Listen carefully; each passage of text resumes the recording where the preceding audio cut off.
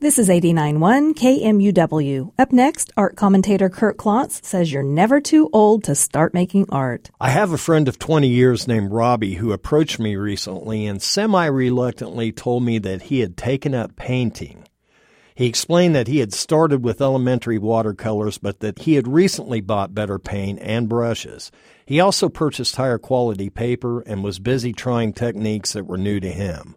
We now speak of painting at least twice a week, and he excitedly tells me about his latest discoveries: perspective, shading, and yesterday, brushstrokes. This guy is a 56-year-old man's man from Texas. He's a fisherman and works in construction, and it's a blast for me to watch his eyes light up when he talks about painting and shows me photos of his latest work. To me, an artist who's been at it for a long while, I get such great satisfaction out of seeing anyone dive headfirst into making art.